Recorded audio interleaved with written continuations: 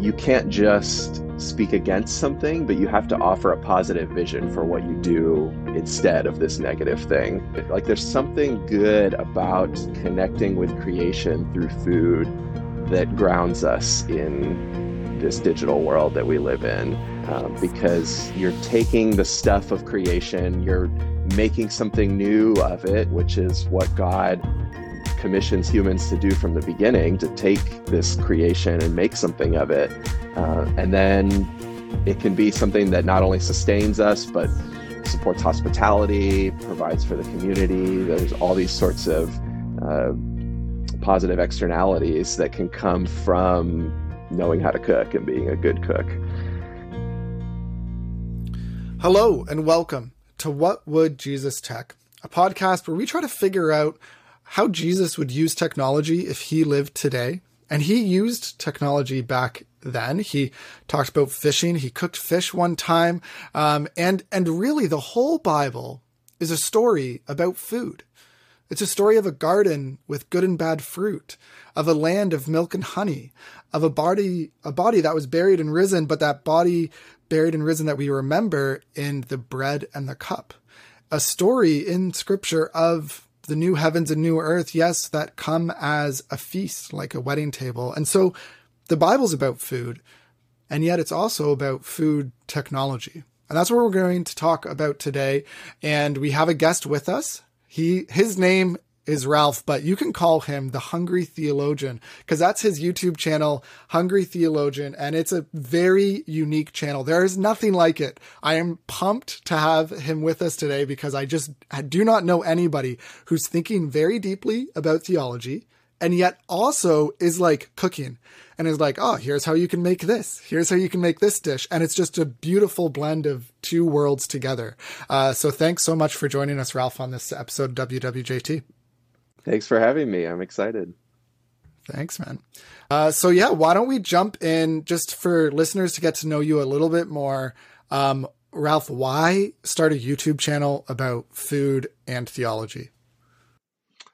Yeah, well, so it's really appropriate for me to be on this podcast thinking about technology with you, because it was actually trying to think theologically about technology that led me to start this channel about food. So I was in campus ministry for a number of years after graduating from college.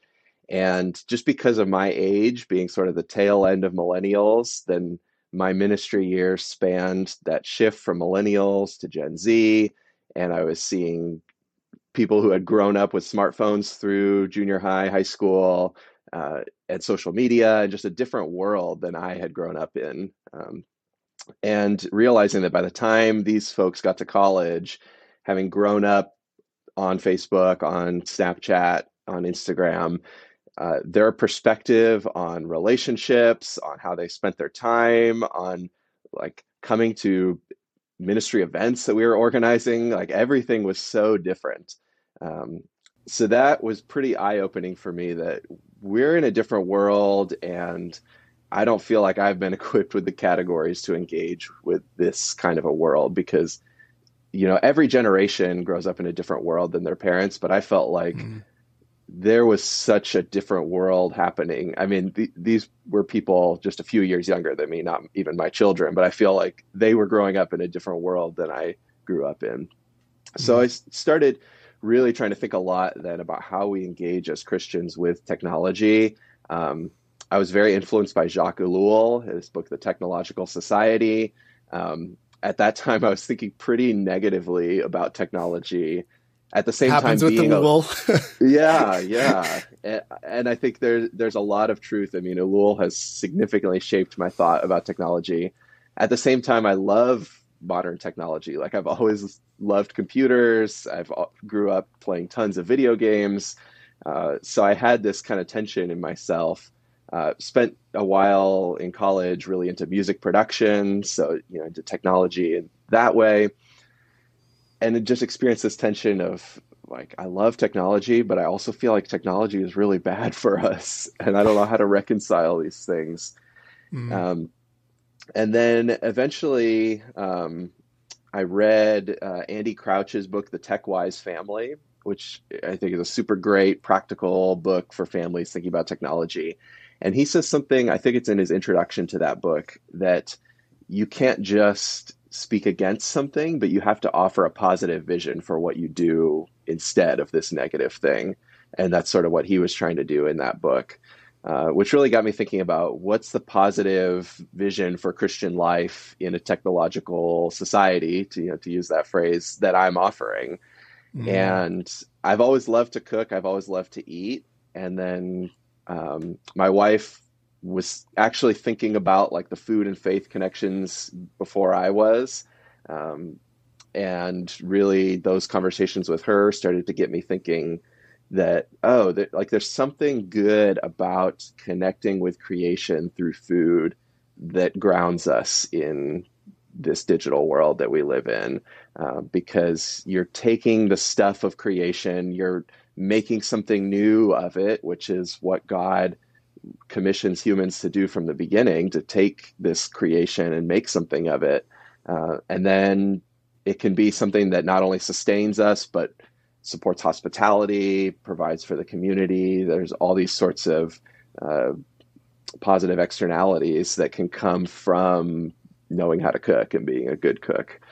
So that's what got me doing the YouTube channel, just trying to help people ground themselves in God's creation and think about engaging with God's creation in an intentional way.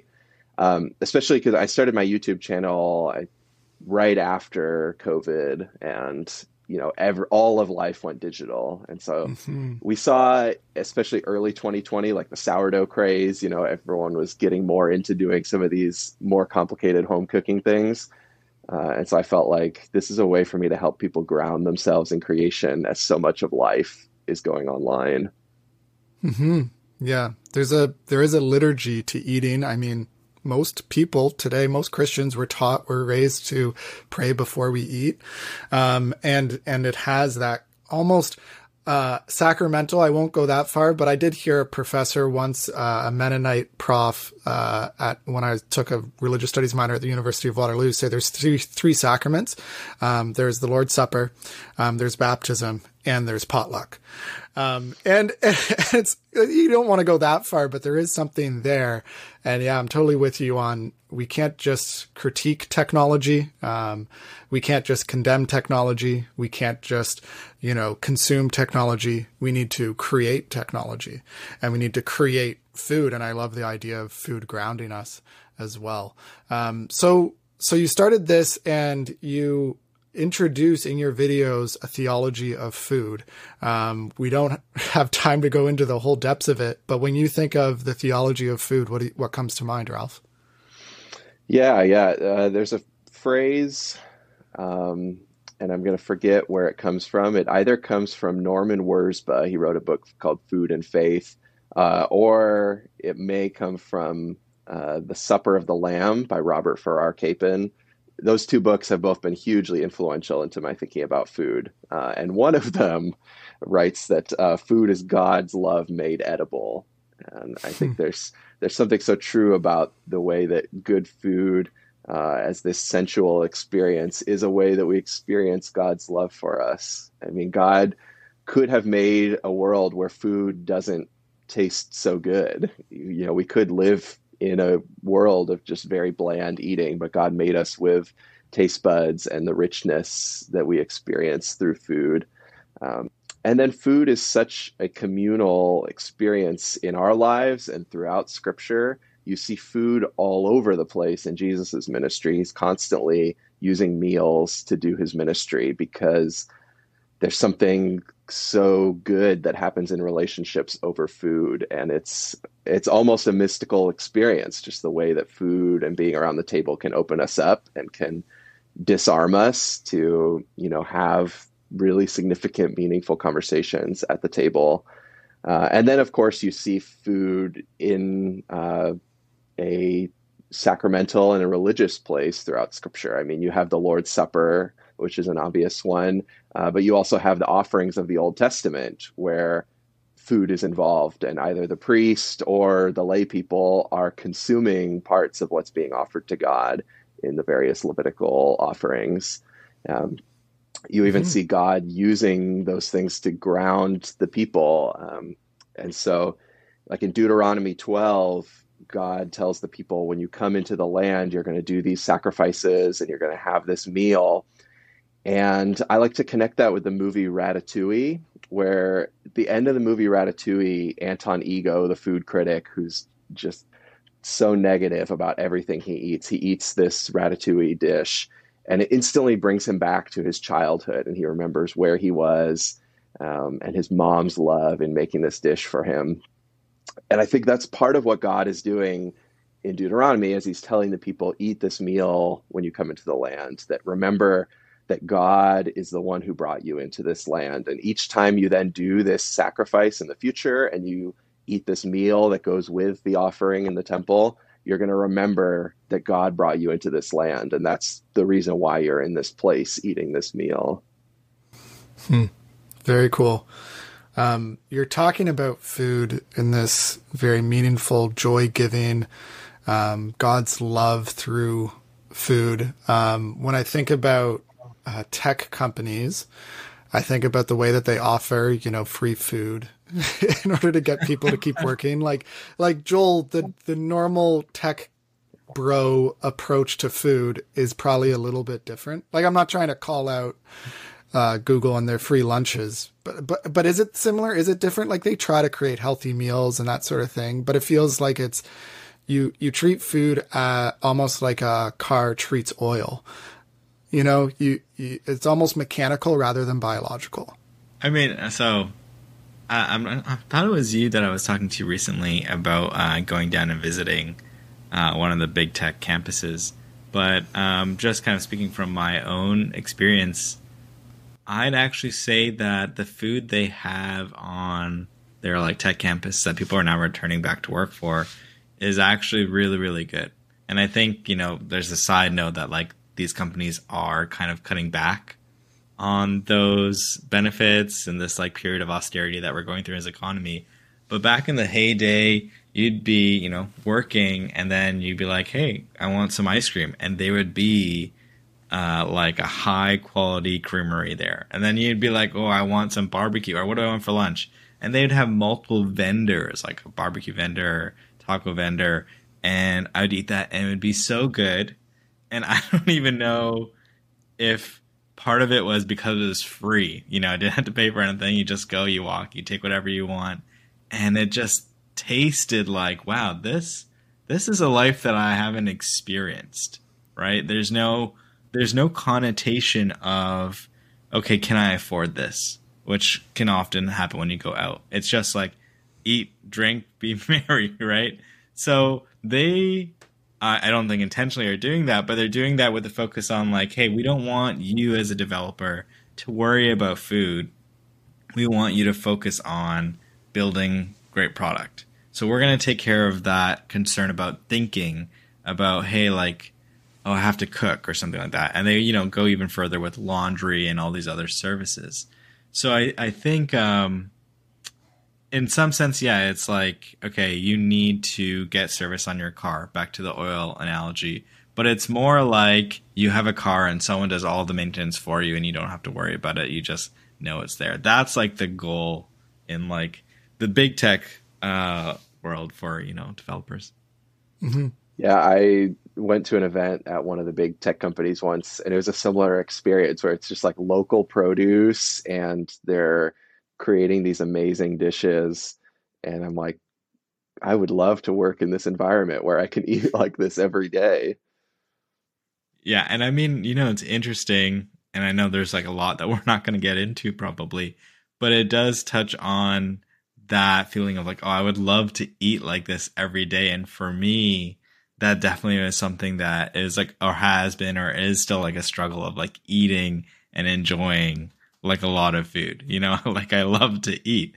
And then, I've gone through like thousands of diets that maybe we'll jump into later. But yeah.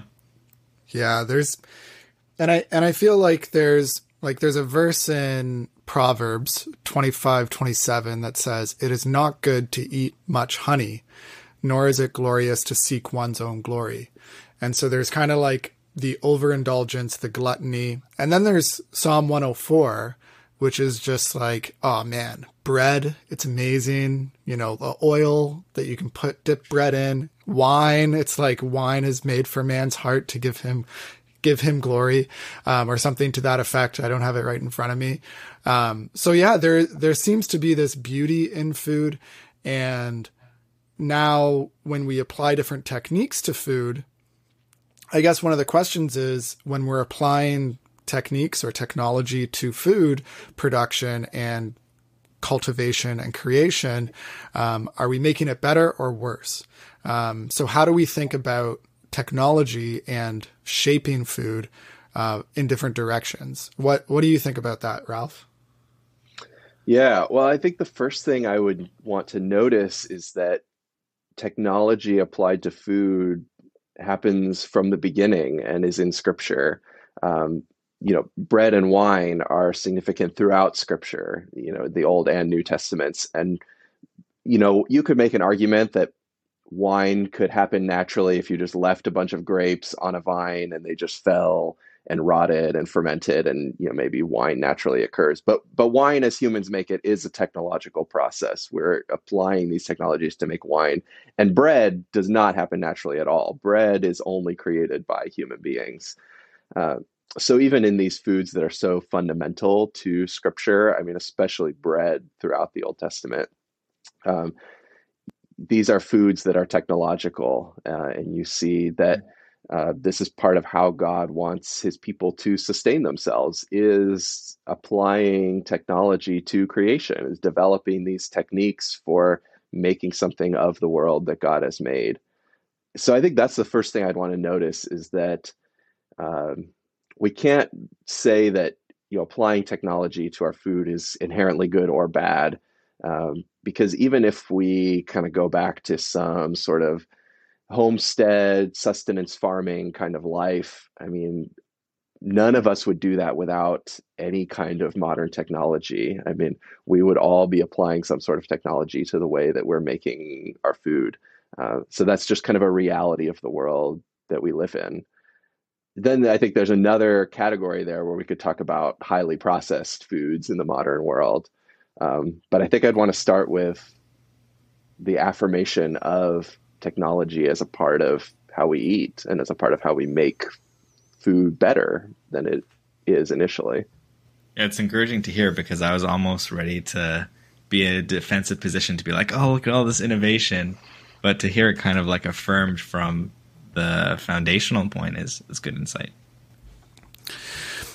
So thinking about that history, where does the negative come in more so?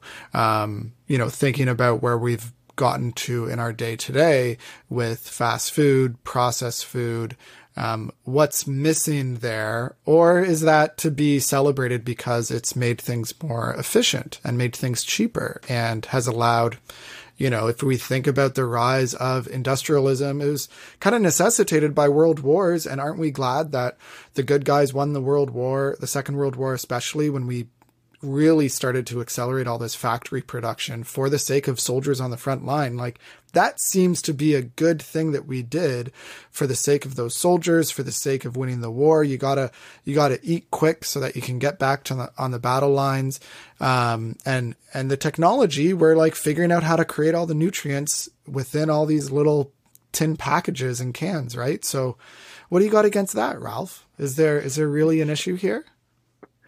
Yeah. I mean, I definitely want to acknowledge that I have such access to a variety of foods and a variety of fresh foods and high quality foods that is pretty unheard of throughout human history. Even thinking about my grandmother who grew up on a farm in the Midwest, like, she would not have the access that I have a Whole Foods down the street where I can get foods that she would not have imagined being available in an American grocery store. So I think there is something good and beautiful about the access to food we have. And like we talked about, what's happening at some of these big tech companies with their food service and the way that they're making something that's so good, using local produce, making things that are really delicious and high quality.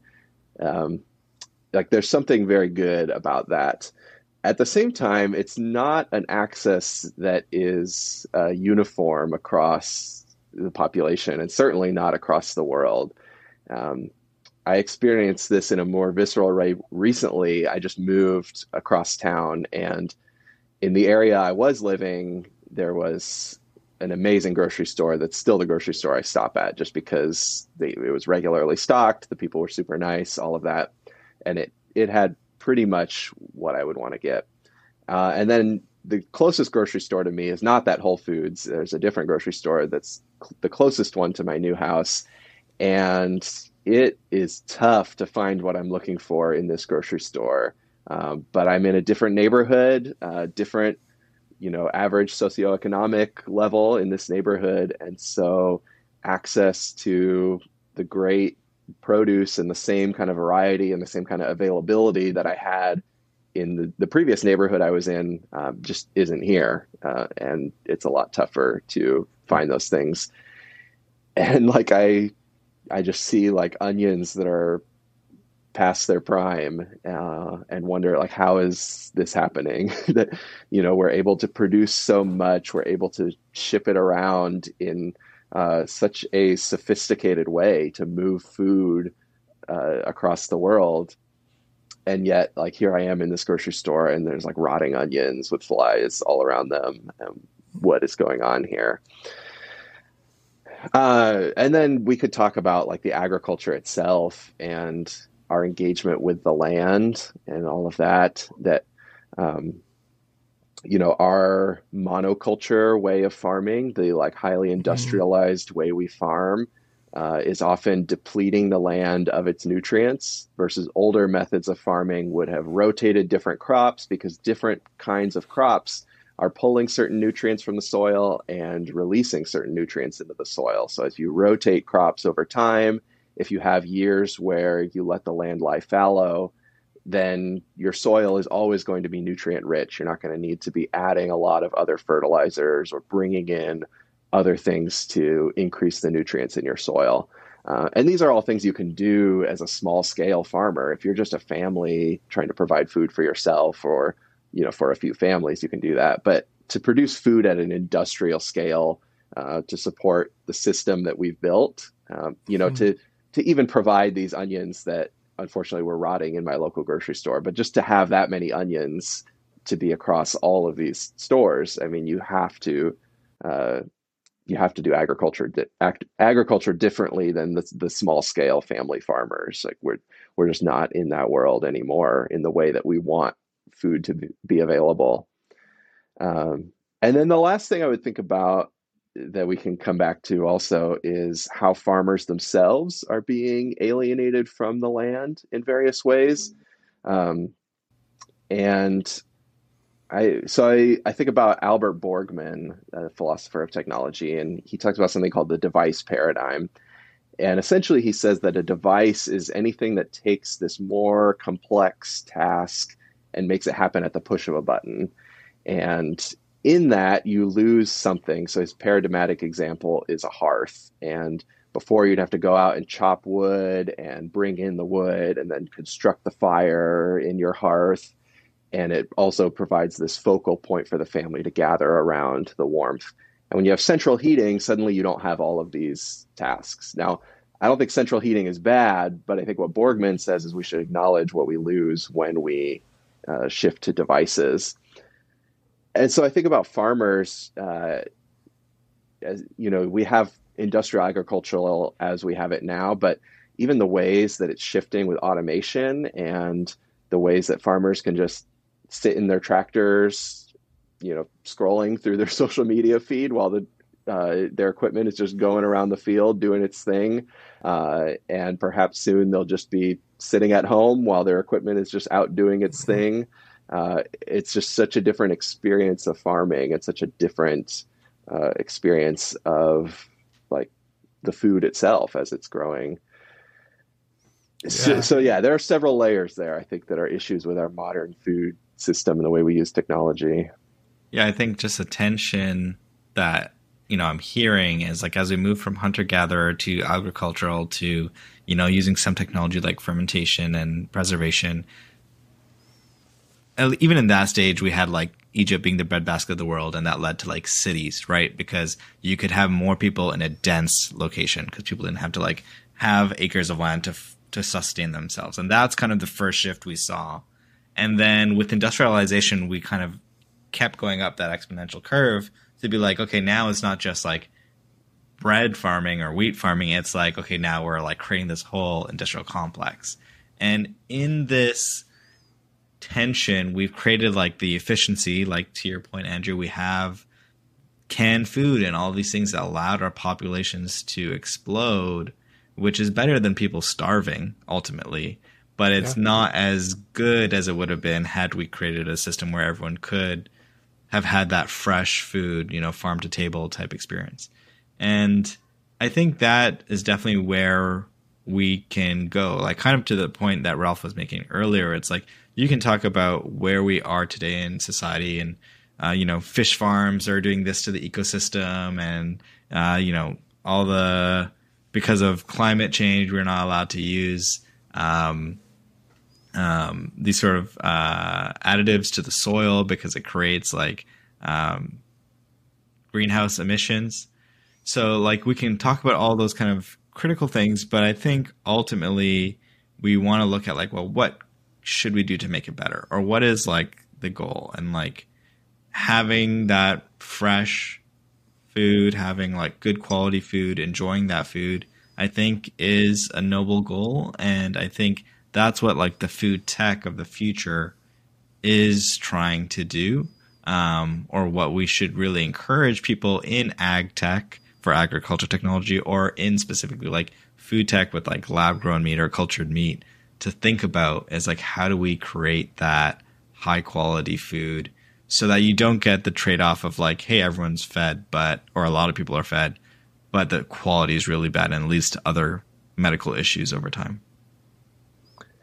Yeah, I think like this is where you're right, Joel. We have to think about innovation because we can't unbake the cake of the system we're in. Like, I can't just tell everyone in my neighborhood here to be subsistence farmers in an urban environment. We just don't have the land in the neighborhood I live in for everyone to be able to grow their own food and to produce enough food for their family to live off of and then still afford to pay their rent or their mortgage or, all their other bills.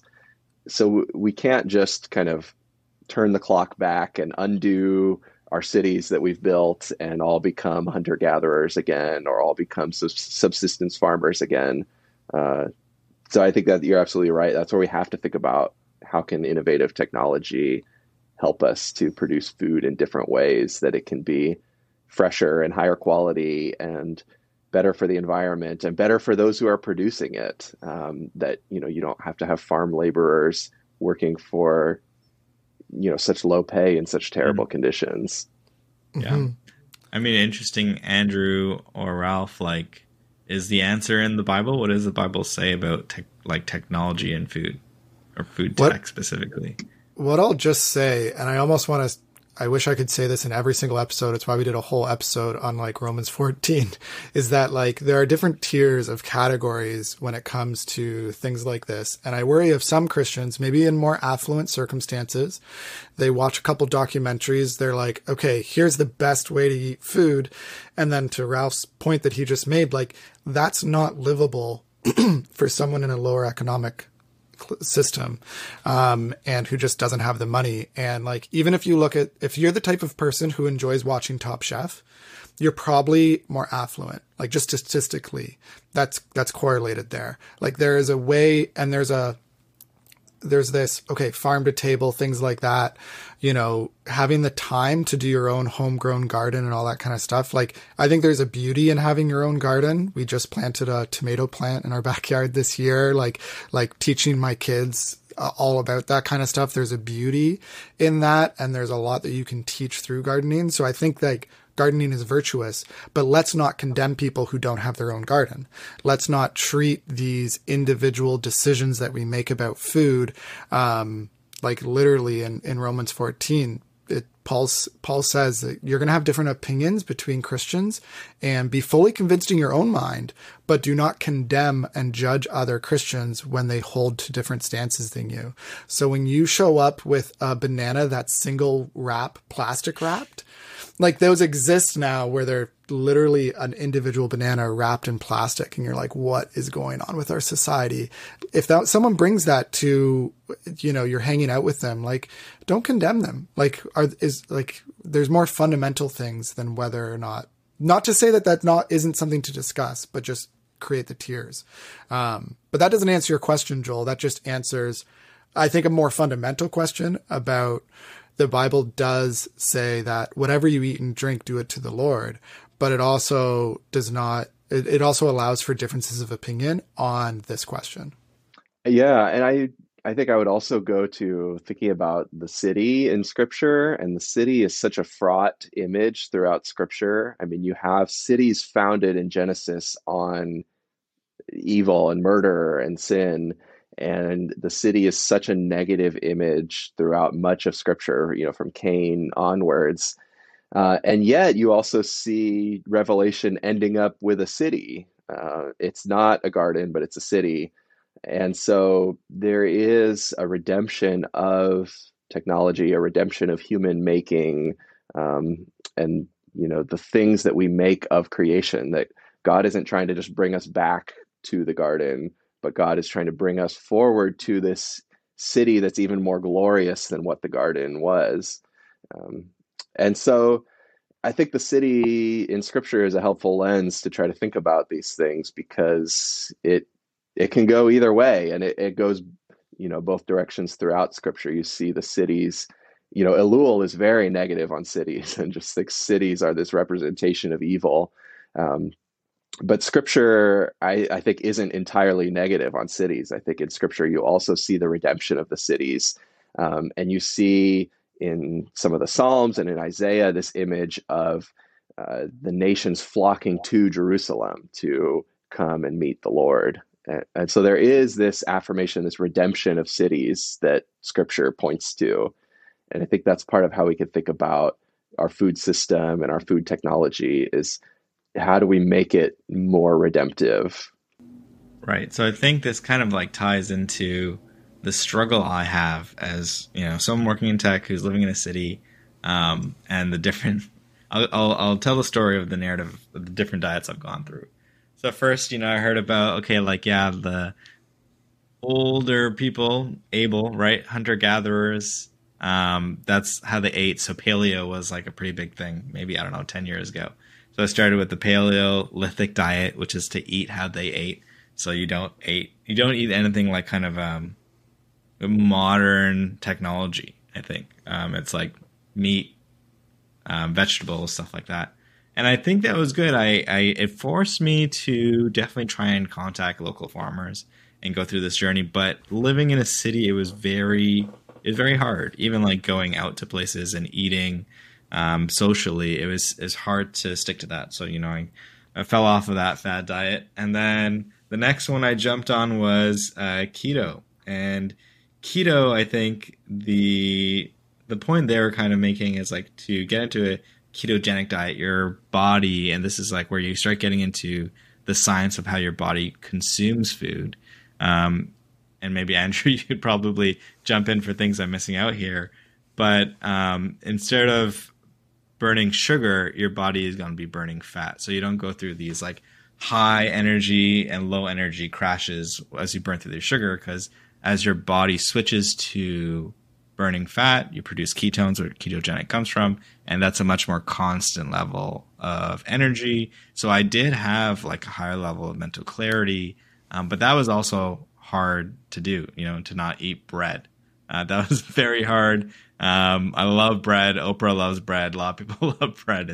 It's one of those things. So I moved on from that. And then I think the most recent thing I kind of learned about, and it kind of comes back to this, did we introduce, and there's sin in this world, did we introduce a negative effect with all our optimization of food into like, so there's this book called Wheat Belly, which I think was popular. I don't even know. I miss this fad, but it was like the Atkins diet, don't eat carbs, similar to keto, but it didn't have that foundation. So that same writer, he actually came out with another book called Supergut.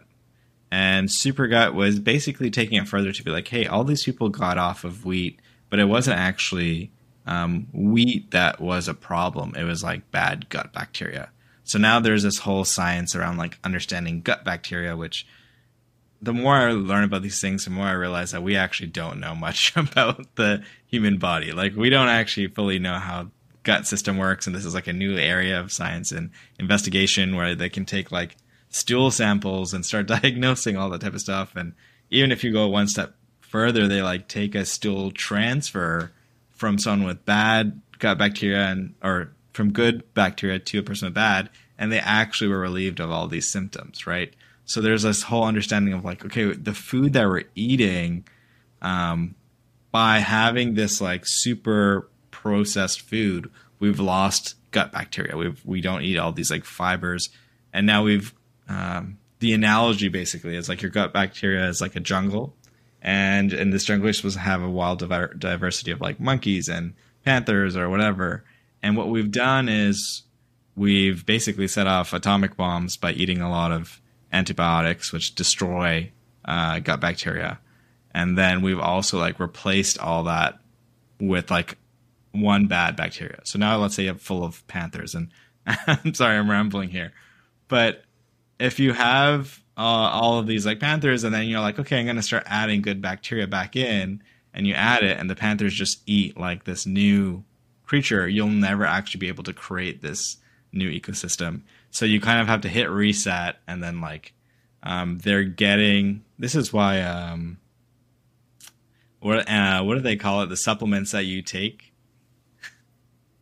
Well, there's tons of different ones. Probiotics, yeah, prebiotics, probiotics. Those are all around like what is a gut bacteria like feast off of. So the new thing is not just taking one probiotic, because you'll eat that and it'll basically just like give you a point, I don't know, 1 minute improvement to your health, and then it'll just be consumed by the bad bacteria. There's keystone probiotics, and like basically it gives you a whole ecosystem where they can start like cultivating this whole thing. So there's all this new technology as we really try to figure out like how do we live in this modern society, but also make sure people are healthy, the food that we're eating is like good for us, and there's a lot of layers to it. And the last thing I'll just jump into, because I don't want to miss this, is we had that whole craze of like plant-made meat, yeah, like with Impossible Burger, or there's a couple other ones, and I think everyone's like, oh, this is super healthy. And then as we start digesting it more, no pun intended, we understood that like, hey, there's some negative effects to like these high soy diets and stuff like that. And alternatively, now we're looking at like, yeah, cultured meat, where you're actually growing the meat cells. So it's like, yeah, petri dish meat, but it actually like after you've grown it and you compare it to, let's say, a piece of steak, they're actually identical because you've grown it. So you wouldn't be able to, your body wouldn't be able to discern potentially. The kind of argument is like, well, what about Wagyu beef and all these different beefs? So beef's not that simple to just like grow it. But anyways, there's a lot to dive into there, but I think all of so those have you things figured it out, Joel? You've gone through all this research. Have you figured it out? Think, like, I've learned a lot. I learned how my body works, and I think that's important to do for anyone on this journey. Is like, my wife just found out she's celiac, which is also crazy because now she can't eat gluten. She's allergic to it. So that's like just completely throws a wrench into like all of this food advice that we could be giving here. Your body is going to be unique, and you have to start like understanding that. So I've learned a lot about my body for sure. So Ralph, what should we eat? Well, I think to your point, Joel, the point you're making about the modern diet really lines up with the way Elul talks about technique, and technique having this narrowing effect. And that's what the modern diet has done. Instead of eating such a variety of foods, we just narrow down to just certain kinds of calories, whether it's fast food or, like you said, these plant-based meats, the Impossible and all of those things. And then we just have like a high soy, high corn diet. And it's just this narrowing effect that we try to streamline things so much. What can we just produce mass quantities of, focus on one or two crops, and get as many calories as we can out of those? And yeah, I mean, I felt like what you were saying, Joel, at least part of what you're saying, is that it's these varieties of foods that are the best. And even like with the probiotics, you don't want to just have one kind of bacteria in your gut, but it's this whole ecosystem that's actually the healthiest. And, if we're eating yogurt and we're eating fermented foods and we're eating, maybe some healthy grains, like I love sourdough bread. I think sourdough bread is great. And for a lot of people with digestive issues with grains, sourdough ends up being much better for them. We're eating meats, we're eating a variety of fruits and vegetables. Like, I think that is the healthiest diet. I had a phase where I was vegan for a while. It was inspired by one of those documentaries where you just get set on, this is the one way to live my life now that I've seen this documentary. And so I had a vegan phase after seeing one of those documentaries. And there were a lot of struggles with it. I mean, eating out was harder because, nowadays it's easier to find vegan food. But back when I did this, that was harder. Hospitality was harder, like going to people's houses, receiving their hospitality, when it's like, oh, I can only eat the salad and not anything else that you made. And what I've arrived at for myself is just trying to pursue that variety, trying to have different kinds of foods, I have a young daughter, so I'm trying to also expose her to a variety of foods so that she develops wide tastes. We go to the farmer's market a lot and are just kind of picking out what looks good.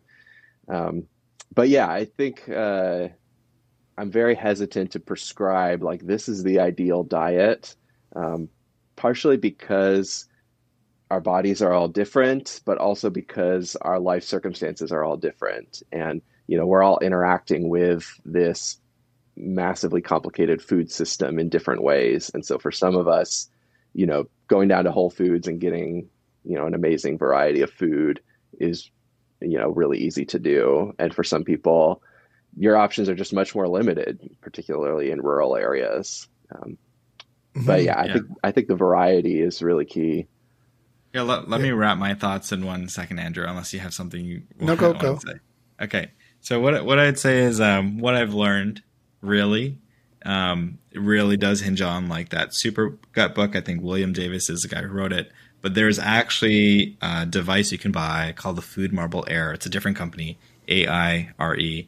You blow into it and actually measures the methane or the gases that these bacteria have created in your stomach. And then you eat your food, and then after it digests, you can blow, and you can like see these levels go down. And this used to be like a $300 test that you like buy this bag and you blow into it and you send it to a lab to do the analysis. But now you can like just blow into this device. So that's like another technology that is also enabling us to understand our bodies better. And there's like a lot of people in that space of like tech around understanding like the caloric makeup of your food or the macronutrient makeup of your food, which will allow you to make better decisions. Obviously, at this moment, it is like leaning towards more affluent people who can afford it, even though this air thing isn't that expensive compared to like doing the manual healthcare testing. So over time, I think we will have more insights on, how do we get this diverse diet for yourself? And how do you get like a healthy diet? And then the question really, though, that I want to ask Ralph or you, Andrew, is in like the Jetsons world where you would actually be able to, I don't know if it's Jetsons actually, but in this like sci-fi world where you'd be able to push a button and then print food, like 3D printed food. Like theoretically, we could get to that with cell-based meat, cultured meat, where and this is actually how insulin is made. You take E. coli bacteria, you ingest it to create some sort of substance as it eats food, and it creates insulin. So cultured meat, you'd have these stem cells, you'd say, hey, like produce meat, and then it produces meat. So eventually, if you could miniaturize that into a machine and actually like print food that tastes good, that has this like perfect nutrient makeup for your body, custom for your body. Is that world also off the mark? Because now we're going to lose, to your point, cooking food, simmering, bringing that out, and that journey if you're just going to print it. Yeah, well, food is more than the actual consumption part. The creating it is just as important in some cases, I would say. Like, there's these aspects of being human and getting to know your food as you're prepping it that I think is important. Like, I would say in general, what scripture teaches is not a specific diet on what to eat, but scripture teaches how you ought to eat. It's whatever you eat is what the verse says. Whatever you eat or drink, do it to the glory of God. So it's the how, it's your heart behind it. It's, am I receiving this food and eating this food in thanks and gratitude, giving glory to God? Or is this about, engine in my mechanical tank, not treating yourself as biological, spiritual, needing nourishment, needing that camaraderie of cooking together? Like, I made salsa. I used to do this more with a friend of mine, and like, I miss making salsa not because it tasted better, though it did taste way better. But also just that experience of spending 5 hours in a kitchen, prepping all of these fresh ingredients, putting them together. And there is beauty in that I think is lost. Even the fishermen, like, and that sort of thing too. So I do think that there is something that's missed, but it's not to say that it's wrong. It's just to say that you are missing out on something. And that's what we're trying to do in this podcast, is try to reflect on the things that we miss out on by the introduction of technique.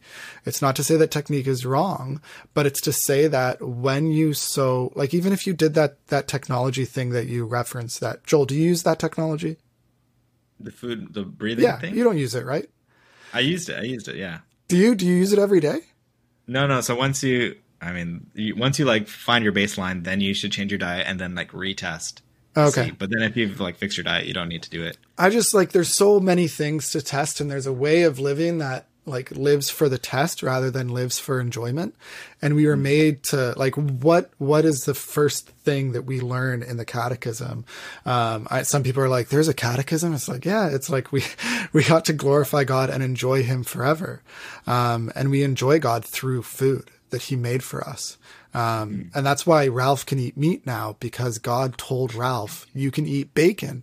Don't worry, bro. Like you can eat bacon now. Andrew Wilson has this great chapter on pigs in his book, God of All Things. He also has another chapter about honey. We could talk about honey. Ralph, I'm going to give you some last words because we're getting close to our time. So I'm just going to kick it to you for you to riff on whatever we're talking about now. Yeah. I mean, I think it's sort of a question of what are you optimizing for? And then is optimization even the right lens to be approaching things with, like optimization is often the lens we approach everything with when it comes to technology. And then, in a lot of our technology's gone wrong, we're optimizing for the wrong thing. Facebook is about connecting people, but then in the way that they've optimized for engagement, it creates all of these like really harmful effects between friends and in society. So, that we could think about like, what are you optimizing for? Are you optimizing for like, I'm going to get like the perfect, variety of things into my body, so I will be like the perfect human specimen? Or are you optimizing for the experiences you're having around food, like spending 5 hours making salsa with your friend? And then, I feel like if you walk that out a little bit, is optimization even the right lens? Or, do I just need to be open to experiencing what God puts in front of me, which might be having McDonald's with a friend because, that's where we are. And that's kind of what the circumstances are pointing us to. But there's still something good that I'm experiencing of God potentially in this highly processed food that's actually terrible for our bodies. Yeah. We need to give this amazing freedom to each other as Christians, this wonderful freedom to enjoy each our different experiences. Some of us will be convicted to never drink alcohol, right? And some of us will love a good New England IPA. or California red wine or whatever it is, right? Like, we get these different experiences and we get to enjoy them, and don't look on your neighbor and condemn them for food. You can still engage in conversations and try to convince them of your perspective. So if someone's addicted to fast food, or they're not even addicted, they just have fast food for lunch every day at work, and you're just like, hey, let's have a conversation about that. Like, let's think about what your goals are and what your values are and what you want to cultivate in your life. And does fast food fit with that or not? And as a Christian, what are your goals? What are your values? What are you trying to cultivate in terms of virtue in your life? Does that lean towards efficiency or towards love? Does it lean towards productivity to get more done in a day? Or does it lean more towards friendship and generosity and joy? And that's, I think, what we need to reflect upon rather than getting too much, because I feel like food culture comes with a bunch of condemnation. So maybe that's why I keep hitting that note. Joel, are you with us? Are you okay with just there being this great freedom instead of giving you a direct diet to eat as theologians for the next week? Yeah, I think it's good. I think, my struggle is like I'm working a lot and then I just want to grab something fast. So I often grab something bad, and it's like, so I yearn for a way to have good quality food, like the people at those big tech companies that like is good for you but also tastes good. And then when I'm not working, I would love to have that aspect of fellowship and like maybe even like cook a meal with someone, even though I'm a horrible cook and my wife would want me to spend more time in the kitchen.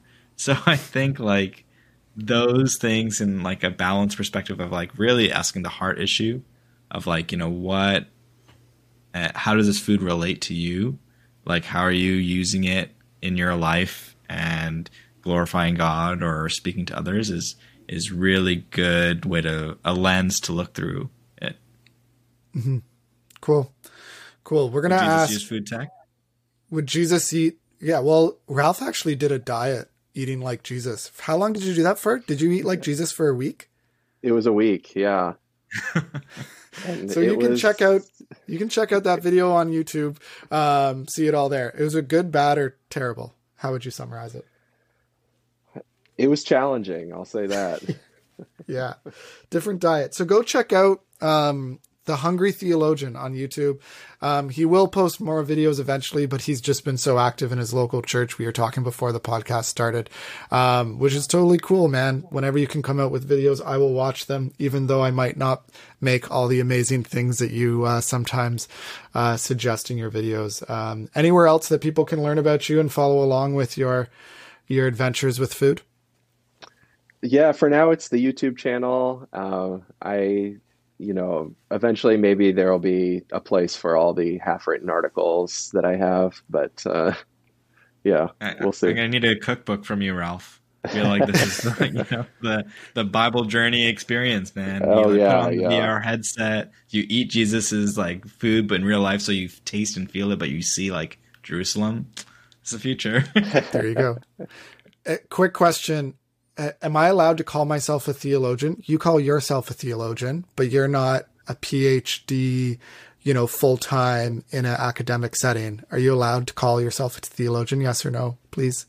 Oh, yeah. I mean, I think all of us who are trying to, understand the things of God and how they apply in our everyday lives, I think we're all doing theology.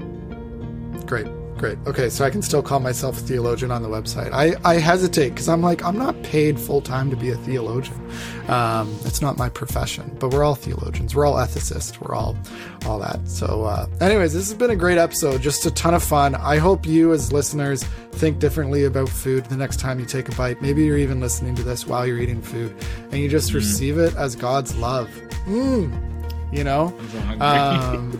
Yeah, we're getting hungry. It's almost lunchtime for us when we're recording this. But thank you for listening to What Would Jesus Tech, encouraging you to use tech to find rest and to glorify God. Take care, everybody. Yeah.